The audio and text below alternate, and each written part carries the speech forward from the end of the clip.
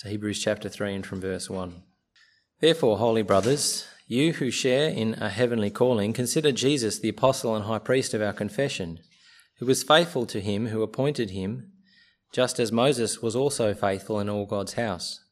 For Jesus has been counted worthy of more glory than Moses, as much more glory as the builder of a house has more honour than the house itself. For every house is built by someone, but the builder of all things is God. Now Moses was faithful in all God's house as a servant to testify to the things that were to be spoken later. But Christ is faithful over God's house as a son, and we are his house if indeed we hold fast our confidence and our boasting in our hope. Therefore, as the Holy Spirit says, today if you hear his voice, do not harden your hearts as in the rebellion, or on the day of testing in the wilderness, where your fathers put me to test and saw my works for 40 years. Therefore I was provoked with that generation, and said, they always go astray in their hearts, as they have not known my ways. As I swore in my wrath, they shall not enter into my rest. Take care, brothers, lest there be any of you an evil, unbelieving heart, leading you to fall away from the living God. But exhort one another every day, as long as it is called today, that none of you may be hardened by the deceitfulness of sin. For we have come to share in Christ, if indeed we hold our original confidence firm to the end. As it is said, today, if you hear his voice, do not harden your hearts as in the rebellion. For who were those who heard and yet rebelled? Was it not all those who left Egypt, led by Moses, and with whom he was provoked 40 years? Was it not with those who sinned, whose bodies fell in the wilderness, and to whom did he swear that they would not enter his rest, but to those who were disobedient? So we see that they were unable to enter because of unbelief. Therefore, while the promise of entering his rest still stands, let us fear lest any of you should seem to have failed to reach it. For good news came to us just as to them, but the message they heard did not benefit them because they were not united by faith with those who listened. For we who have believed enter that rest, as he said, as I swore in my wrath, they shall not enter my rest. Although his works were finished from the foundation of the world.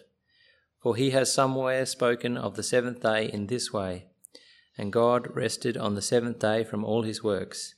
And again in this passage he said, they shall not enter my rest. Since therefore it remains for some to enter it, and those who formerly received the good news fail to enter it because of disobedience, again he appoints a certain day, today, saying through David, so long afterwards, in the words already quoted, today if you hear his voice, do not harden your hearts. For if Joshua had given them rest, God would not have spoken of another day later on. So then, there remains a Sabbath rest for the people of God. For whoever has entered God's rest has also rested from his works, as God did from his. Let us therefore strive to enter that rest, so that no one may fall by the same sort of disobedience.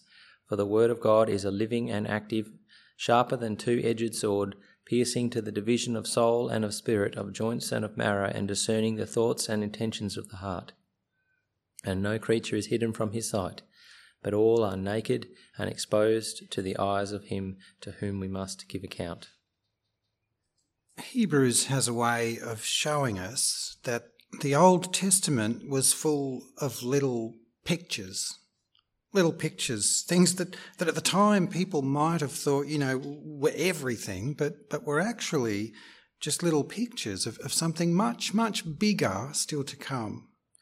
And in chapters 3 and 4 that we've just read, the example of that at hand is no less than the whole history around Israel entering the Promised Land.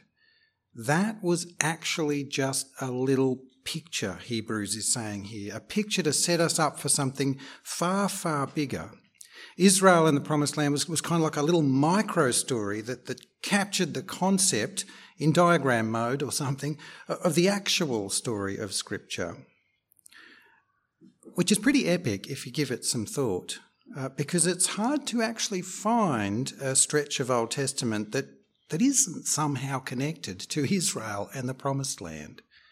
The first 6 books of Scripture are required to rescue and form this nation together and bring them into the Promised Land. And then much of the narrative that follows in the Old Testament is about Israel in that promised land, struggling as they do and failing to follow God as they should until they're exiled from the promised land, and after which they then partially return and begin rebuilding there in the promise. Think about it. The Old Testament actually kind of revolves around Israel and the promised land. But Hebrews chapter 3 here is saying that the Bible story wasn't actually about Israel and the promised land. That was just a picture of a much bigger story. On the one hand, the story was actually about entering God's rest, and the promised land was just a picture of that rest. And on the other hand, Israel too, it's not like they were some national endpoint of all of God's plans. They just represented the bigger story of God bringing together a people for his name. The Israel side of this starts opening up into a bigger picture from verse 3 in our reading, where Jesus is compared in this first paragraph with Moses. Moses, the prophet, of course, through whom God rescued Israel and forged them into that nation and led them towards the promised land. Chapter 3 and verse 3.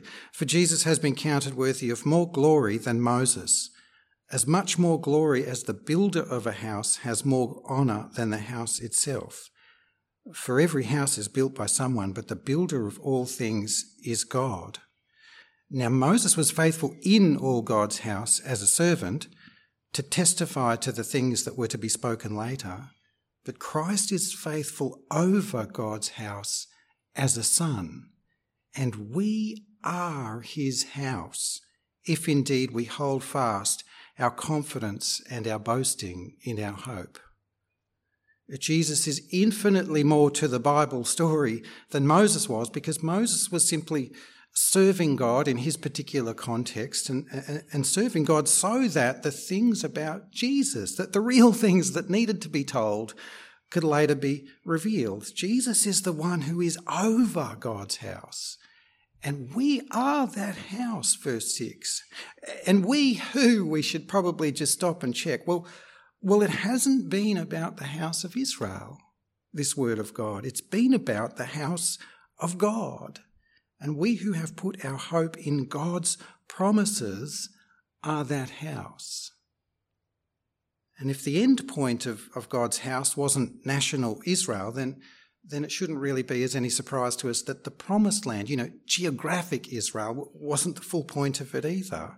That part of it too starts to open out into the bigger picture of everything in verse 7. Therefore, as the Holy Spirit says, today if you hear his voice, do not harden your hearts as in the rebellion, on the day of testing in the wilderness, where your fathers put me to the test and saw my works for 40 years.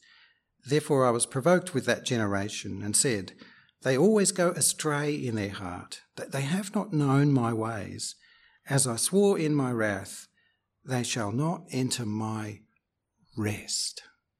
The promised land was actually about entering God's rest.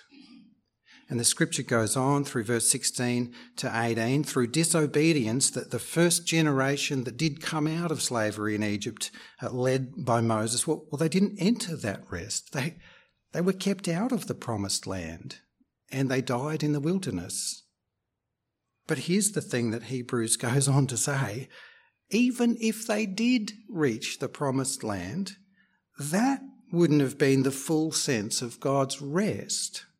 Because if you know the story, Joshua, after Moses, Joshua did lead the next generation into the promised land. But if you fast forward another 500 or so years, God was still speaking through King David about entering his rest in some greater way than this promised land thing. In chapter 4 and verse 8, for if Joshua had given them rest, God would not have spoken of another day later on. So when he led that second generation into the promised land, well, that wasn't their rest. If Joshua had given them rest then God wouldn't have spoken of another day later on.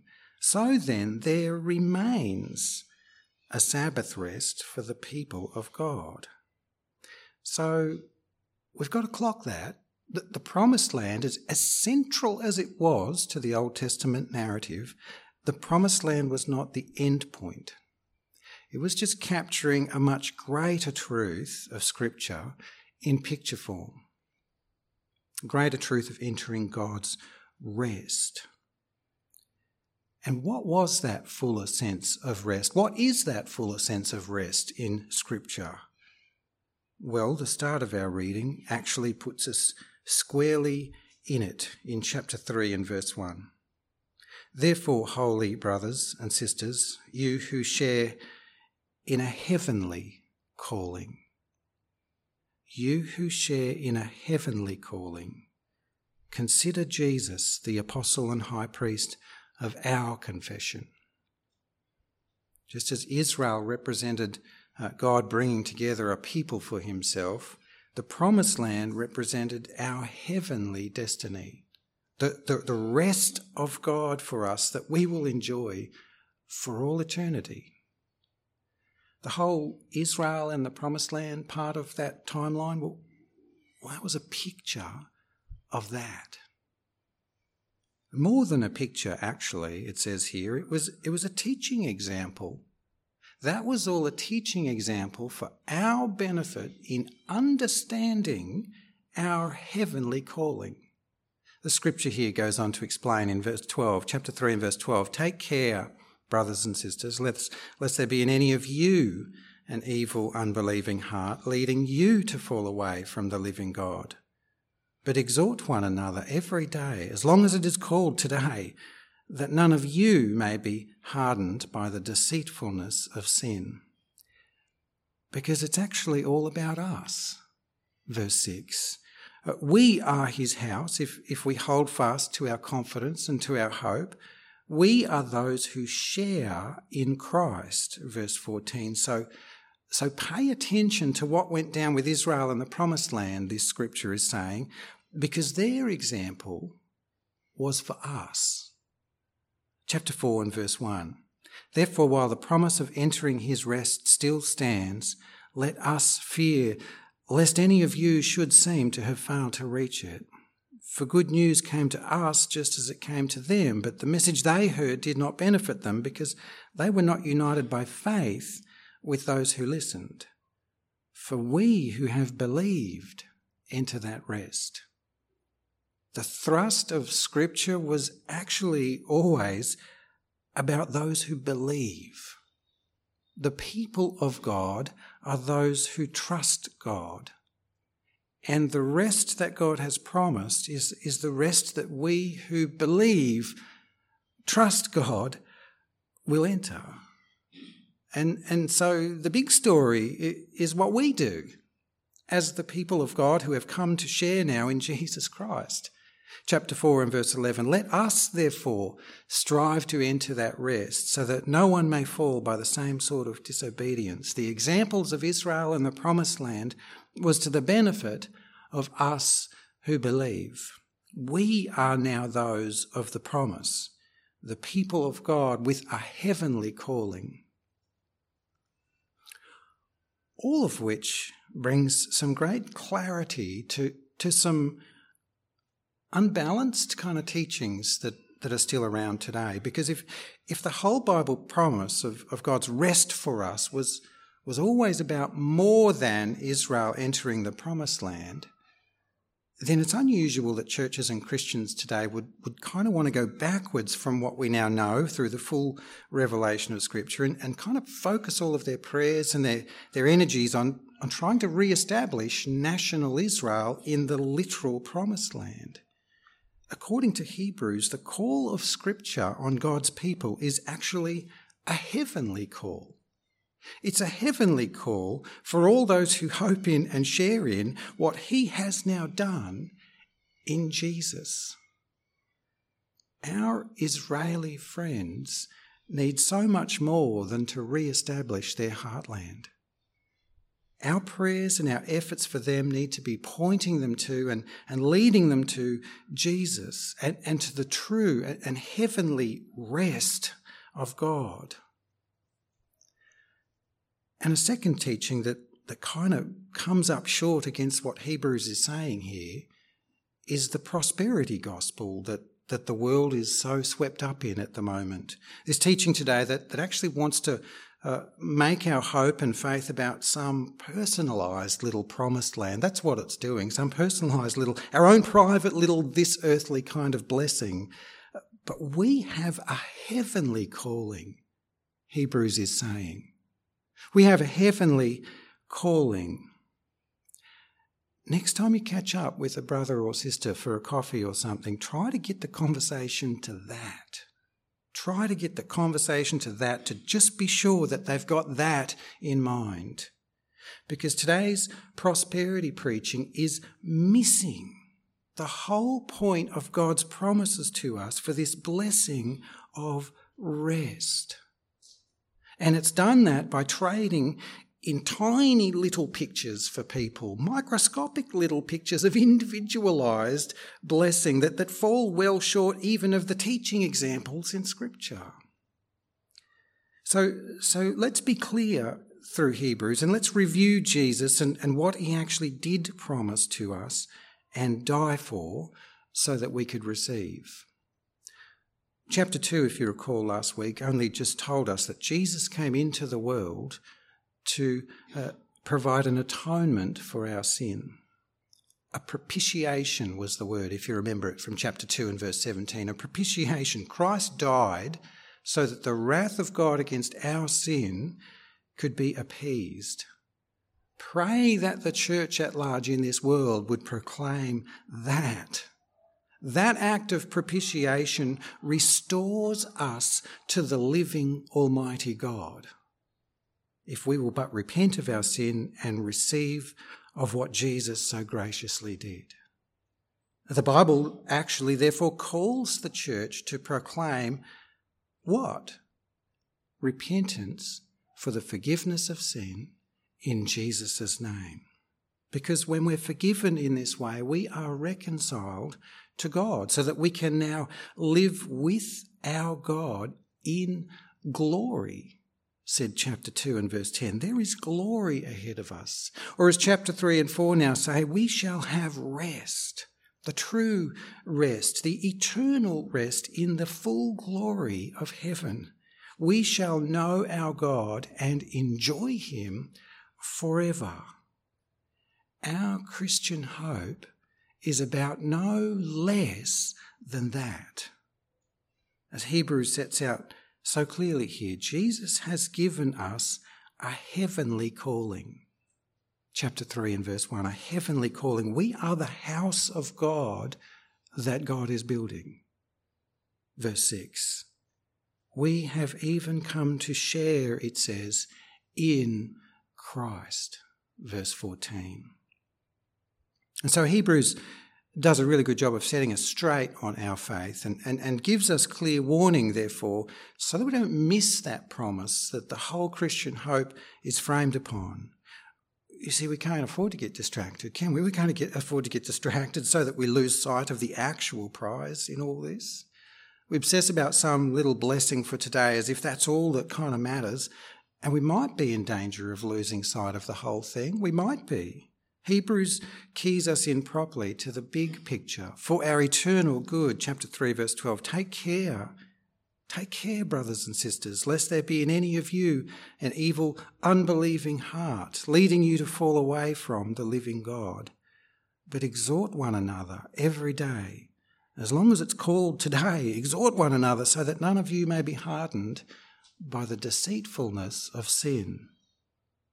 Because sin is deceitful in the way that it causes us to fall away from the living God. For we have come to share in Christ, if indeed we hold our original confidence firm to the end. As it is said, today, if you hear his voice, do not harden your hearts as in the rebellion. So let's tune into the big picture and the big call around that big picture. And if we can, try to move from the teaching example of Israel and the Promised Land and move into our actual and cosmic reality we find ourselves in. What does it look like, I suppose, for us to harden our hearts? Well, for them it was disobedience and or unbelief. Maybe you can check that for me if you have your Bible open there, chapter 3 and verse 19. Why were the Israelites unable to enter the Promised Land in that teaching example? Well, It says we see that they were unable to enter because of unbelief. And then when the argument comes back to Israel again in chapter 4 and verse 6, why were they unable to enter the promised land? Well, they failed to enter because of disobedience. That's interesting. What was the problem, unbelief or disobedience? And what about the danger for us then as we try to move on from the teaching example, as we look at our heavenly reality of this rest idea? Well, check, if you would, chapter 3 and verse 12 that we've just looked at a couple of times. What will lead us away from the rest that Jesus has promised us? Take care, brothers, lest there be in any of you an evil, unbelieving heart. But when it comes back to us again in chapter 4 and verse 11, let us therefore strive to enter that rest so that no one may fall by the same sort of disobedience. Is the warning here for us about unbelief, or is it about disobedience? Is God writing this scripture to us, evangelistically or pastorally? Is that even a fair dichotomy? Well, I think in our letter Hebrews here that the two things actually go together. They're two sides of one thing.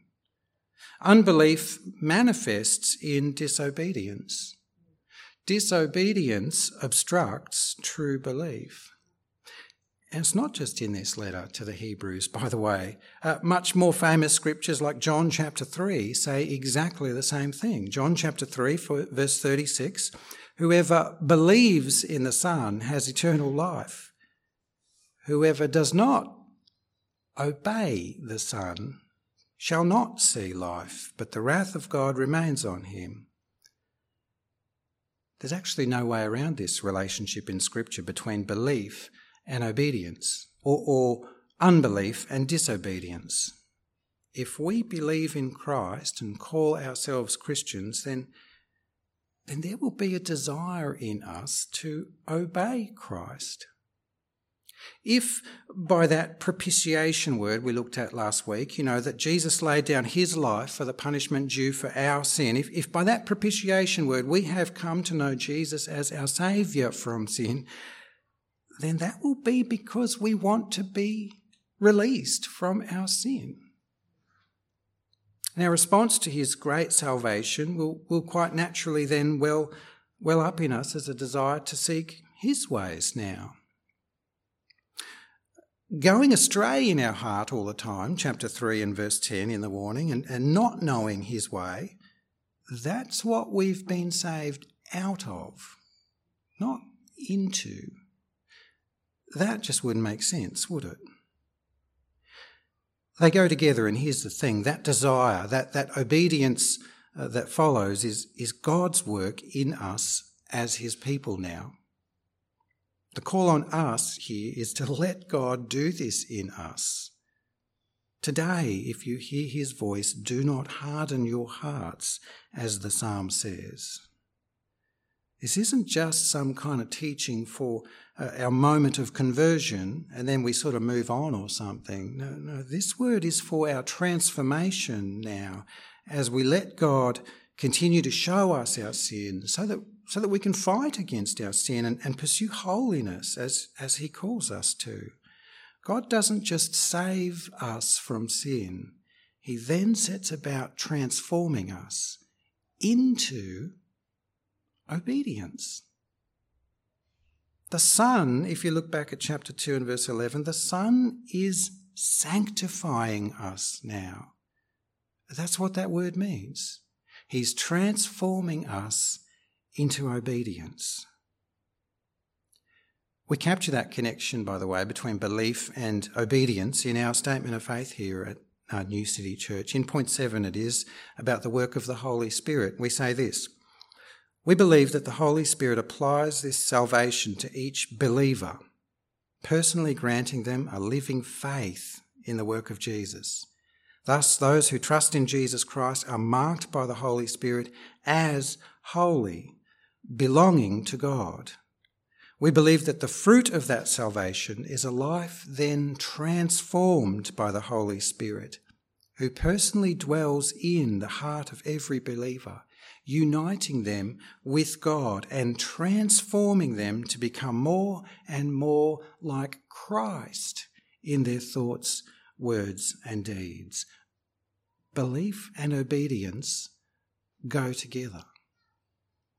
Trusting in Jesus to propitiate our sin, to grant us the forgiveness that we so need, it only can sit alongside the desire to be without sin and therefore to pursue obedience to God. And by the grace of God, he will do that for us. This is part of his promise to us. That's why he now has us striving towards our heavenly calling, as he says in chapter 4 and verse 11. Let us therefore strive to enter that rest so that no one may fall by the same sort of disobedience. I reckon part of the problem in all this that Hebrews is trying to correct us against is it might be that we kind of create the wrong picture in our minds looking forwards from where we now are. A wrong picture of heaven in this heavenly calling that's upon us.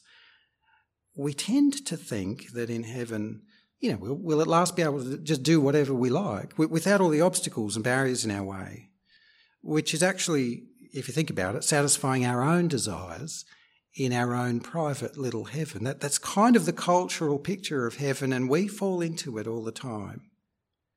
But surely the rest that God has set aside for us in heaven will actually more be like we'll finally be able to live the way God created us to be and the way that God desires of us to live.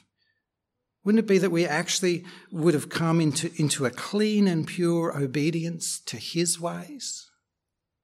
Heaven is the kingdom of the Son. We reflected on that in chapters 1 and 2. Heaven is the kingdom of the Son. And in chapter 1, verse 9, we were told very explicitly the Son loves righteousness and he hates wickedness.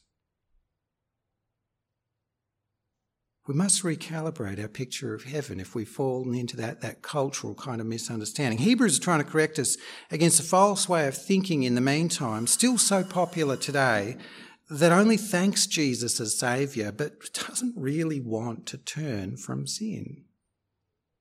But if in the meantime, between here and heaven, our heart doesn't desire obedience to Jesus, then we probably should check that we truly have repented of our sin, trusted in Jesus to propitiate God's wrath against our sin.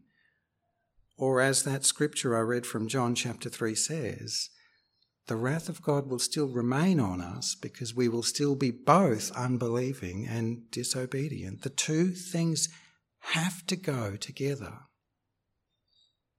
We can't get the wrong end of this, though. We can't get it around the wrong way, because the first truth of propitiation, well, what does that declare? It declares very clearly that none of us can be right with God through, our obedience. We can't somehow attain to a holiness that would warrant our heavenly calling. No, that truth screams at us that we need saving. We need propitiating because we are sinful, is what that truth says. That's why Jesus had to die, because we can't otherwise survive the wrath of God that should fall against us for our sin. But when Jesus takes our punishment for us, we are saved from God's wrath, which therefore means that we just have a new standing now in God's eyes. The way that God sees us now is totally different, because his wrath does not need to fall on us. We are his people now. We are his house, this scripture says. And by his Holy Spirit, he sets about transforming us, slowly renovating us and bringing us more and more into his ways. And so he calls us here so naturally and so beautifully to strive, therefore, towards the heavenly calling that he has already assigned over us. Chapter 4 and verse 11.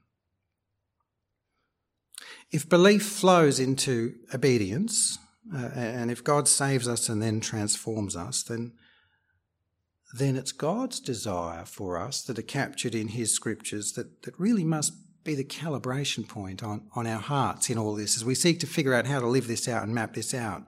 As we strive towards our heavenly calling, we let the Holy Spirit identify sin in our lives, and we pray to God and we strive with God to fight against sin. And it's got to be the Scriptures that becomes our vital point of reference in all that. For the Word of God is living and active, sharper than any two-edged sword, piercing to the division of soul and of spirit, of joints and of marrow, and discerning the thoughts and intentions of the heart. And no creature is hidden from his sight, but all are naked and exposed to the eyes of him to whom we must give account. His word is sharper than a two-edged sword. It can and it will get in there and cut sin out of the deepest and darkest recesses of our hearts. And why? To bring us into obedience. And why? Because we have been given a heavenly calling. But if we harden our hearts to God's word, then God's word starts speaking to us being cut out. Don't make the mistake of thinking that God only has thought to speak to you of your conversion. He speaks to you of your ongoing transformation. So even if you came to Christ 50 years ago today, or longer if you think of it, today it says, today if you hear his voice, do not harden your hearts. Let his word get into you and continue to have its way with you. And don't build your faith around some lesser picture than this. In Jesus, we have our heavenly calling. God intends, therefore, to do surgery on us with his word to prepare us for that. It will be glory. We can't get distracted with earthly blessings, nor can we think forward to some shallow kind of view of some selfish little heaven is what it is in our pictures. There is utter glory ahead of us, chapter 2 and verse 10, in the presence of the living God. So maybe I can ask you then, on the back of such a hard scripture, how is your heart doing in light of this heavenly call? Is it believing? Is it obedient? If you can see signs in your life of obedience to God's word, with God's word as your calibration point on all of that, then that ought to give you great comfort, great assurance actually, that your heart truly is believing. Obedience is God's sanctifying work in his people. Left to our, look, I'm going to speak for all of us. I think I can. Left to our own devices, you and I would resist God's word. We would, my friends. So if God has actually been humbling you under his word, doing sometimes some of this tough cutting, then hallelujah. Hallelujah. That is just what he promised to do for his people. Be of good courage in that then, and trust him to keep working in you all the way to heaven, because that is the call he has put upon you. If you look into your heart today and see that there are areas where you've been disobedient, then praise God that he has brought that to your attention today. Praise God. And now listen to his gentle correction today. Today, if you hear his voice, do not harden your heart. Turn to him and submit to his correction, because he has put a heavenly call upon you. But this is a hard word, and we must all be honest in our appraisal of these things. And not just today, but in our day-to-day generally. We must let God's word have its way with us and draw out our sin for us to see, so that we can repent of it and be forgiven of it. We must be wary of our default tendency is actually, to justify sin, to rationalise sin in defiance to God's word in Scripture. Our cultural context suggests that such and such is okay. No, God's word is the standard of heaven, and it will be sharper in us than a two-edged sword if we have a heavenly call upon us. On which heavy note, I think I best pray. Heavenly Father, thank you as always for your Scripture, hard as it can be for us. We thank you for it, and we thank you for the salvation that you've shown us in Scripture that promises us rest. We look forward to our place in heaven with you. Oh, what a thought. We thank you for that you have set aside for us by way of this great salvation that you've held out to us in Jesus, your Son. Father, keep us focused on that. Keep us focused on the true kind of rest that you have in store for us. And don't let us get distracted with other less significant things that our hearts might suddenly desire. No, keep us safe in your gospel truth, Lord. Grant us that we would be courageous and honest now as we strive towards the full extent of what you have saved us into. That we would pursue your good word and seek to live, therefore, lives that are holy unto you. Sharpen us then for our heavenly call. In Jesus' name we do pray. Amen.